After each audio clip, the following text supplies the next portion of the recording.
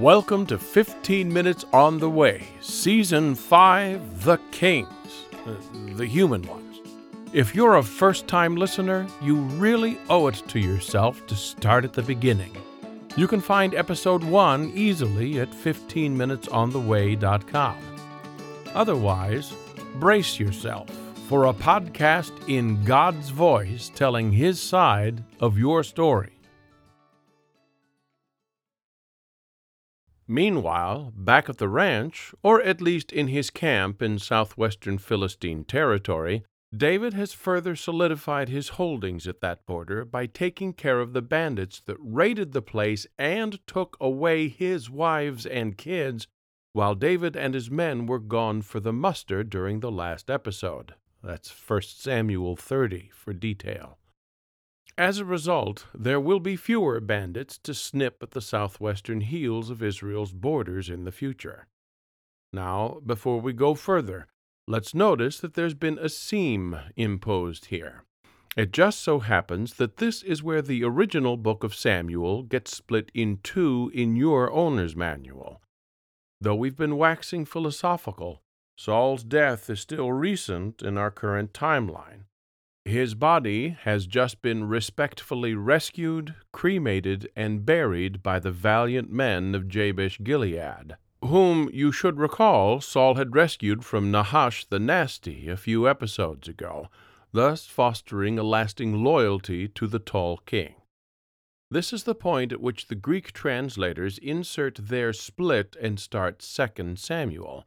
Yes, it makes some sense, especially since 2 Samuel begins with after the death of Saul, and the books of Joshua and Judges begin the same way with the deaths of Moses and Joshua, respectively. However, we are still not entering a sequel here. We are in the same book, Samuel. However, if you're going to track along in your manual, please turn now to 2 Samuel.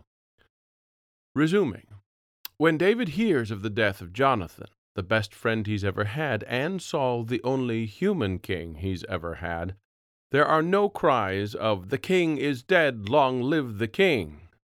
Far from it. David again shows what is truly in his heart as he reacts to the tragic news with deep sorrow.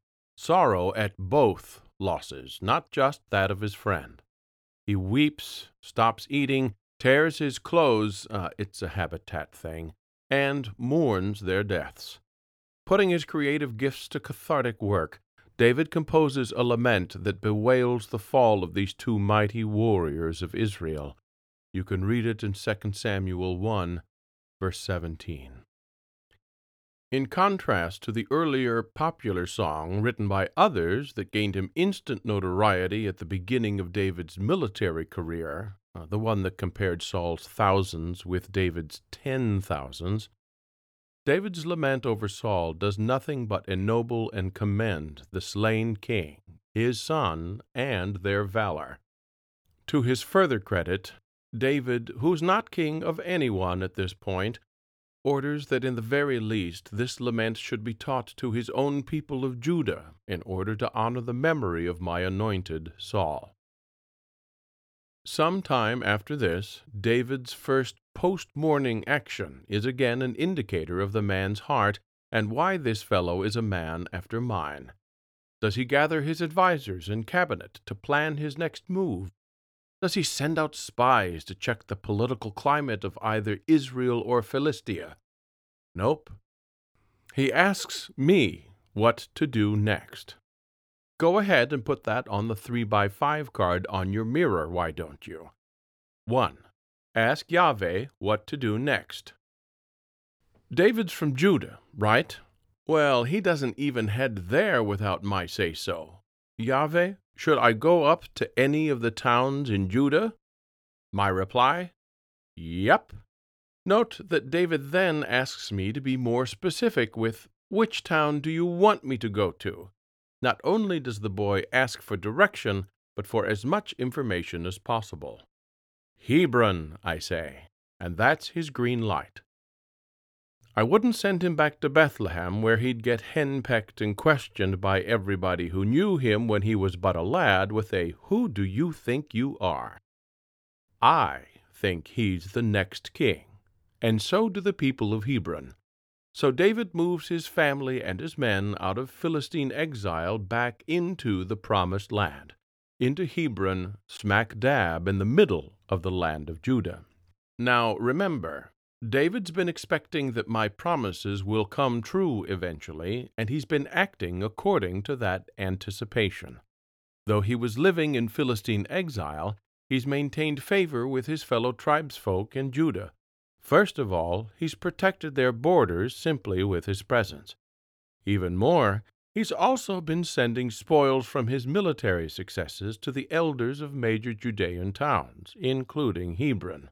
So, needless to say, David and his entire entourage get a warm welcome when they arrive back home in the land of Judah. The tribe gathers around David there at Hebron and anoints him king over their 12th of the nation. Further evidence that David wasn't just waiting for the demise of Saul so he could take the throne is seen in David's first action as king. He finds out about those valiant men from Jabesh-Gilead and how they're the ones who rescued Saul's body from shameful treatment by the Philistines, bringing it home to rest in the land that Saul had saved. David responds to their kindness by sending messengers to Jabesh-Gilead, thanking them for their service to Saul and to me, calling my blessing, love, and faithfulness down upon them with the promise of reward at his own hands when the opportunity arises. Signed, with love, David, King of Judah. Well, unfortunately, a whole lot of folks in Israel think their monarchy is going to work just like those of the nations around them with a hereditary model. Not that we won't make use of kings' sons in the future, starting even with the next generation, but the tough transition that's about to hit is once again a symptom of a nation of eyes taken off of me and pointed at the neighbors to decide how best to do something. So now, a fellow who was merely a footnote a while ago, Abner, comes to the fore in a good bit of intrigue that might have come right out of one of your Habitat's novels. Abner's been the commander of Saul's army this whole time, though he fades to the background when Saul gives command to David after Goliath. Abner has only shown up in a couple of conversations in Tom to this point.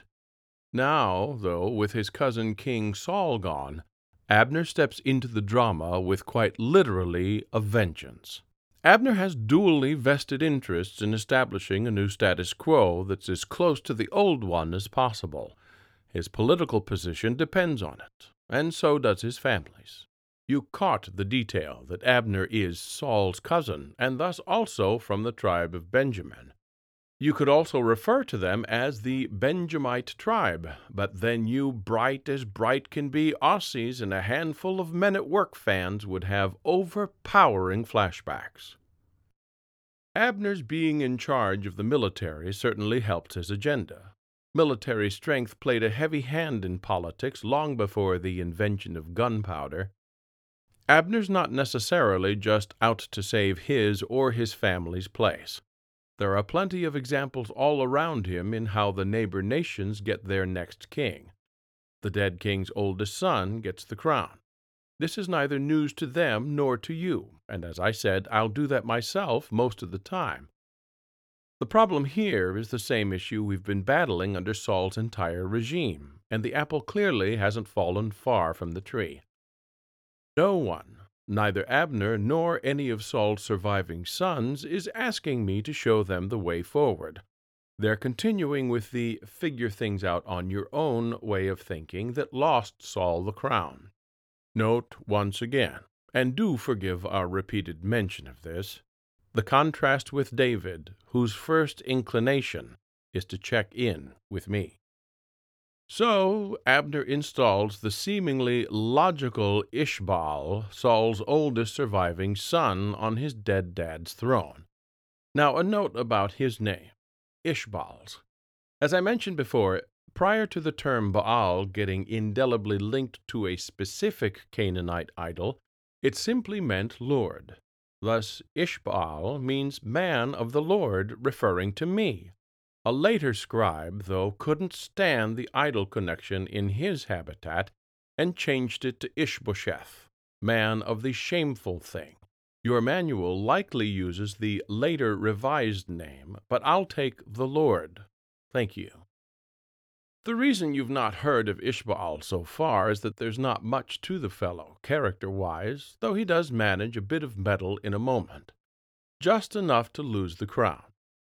He certainly pales in every comparison to Jonathan. Ishbaal's a perfect fit for the dominant Abner, though. The new king is 40 at the time, and pretty much the rest of Israel, excepting Judah, that is, falls in line and accepts the arrangement of Ishbaal as king, though it must be said that they aren't aware of any other options being available yet. A brief civil war ensues. An early skirmish results in 360 deaths in the Abner-Ishbaal camp, and merely 20 in David's. Future battles continue to be lopsided in David's favor as the war goes on and on. This should not be a surprise, as David was the runt of his family's litter only to be anointed king, and the runt on the field before Goliath only to win the day. He's got the smaller force and following now, but guess who is going to carry the day? The war is not a quick one, and David has a growing family of his own back home in Hebron. In addition to the 2 wives he arrived with, he's gained 4 more, and each wife bears him a son in the interim. And yes, a family's capacity to have more than one child at the same time is one of the reasons that habitat practiced polygamy. While David has been making babies in Hebron with his wives, Abner's been messing around in the bedroom with Saul's concubine, Rizpah, a concubine being most often a slave taken as wife. You can bet Abner's had his eye on Rizpah for some time, but was not fool enough to fool around with her while Saul lived.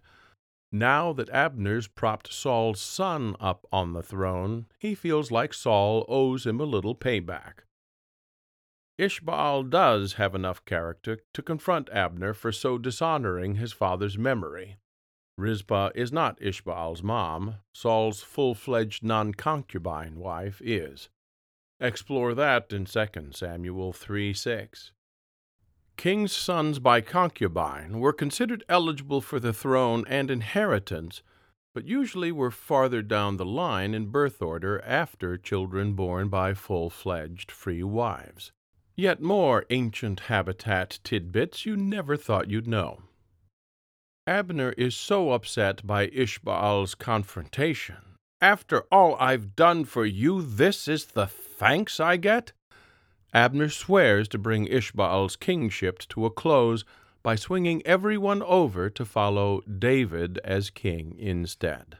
And just like that, Ishbaal becomes the fellow you've never heard of until now. Now, did I push Abner into Rizpah's bedroom? Of course not. He and his lust did that all by themselves. Did I force Abner to switch allegiance to David in the face of Ishbaal standing up for his father's honor? Nope. Abner's pride and anger did that all by themselves. Is this going to unite the nation under David without spilling any more blood in civil war, moving my Abra plan forward again? Yeah, you betcha. Ah, the deep mysteries of causality. We will peer into them together again, next time on The Way.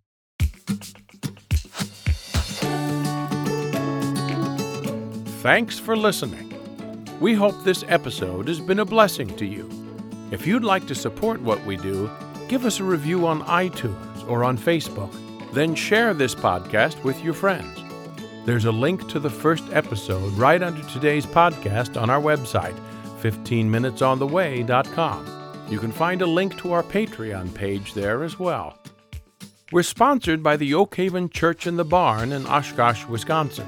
Oleksandr Zadoyani writes our theme music at smartmediamusic.com. Kenny Eicher designs our website graphics, kennyeickerart.com. We hope today's podcast has reminded you that you, friend, are part of an epic story that is still unfolding today. So keep walking on the way. And until next time, be good to yourself.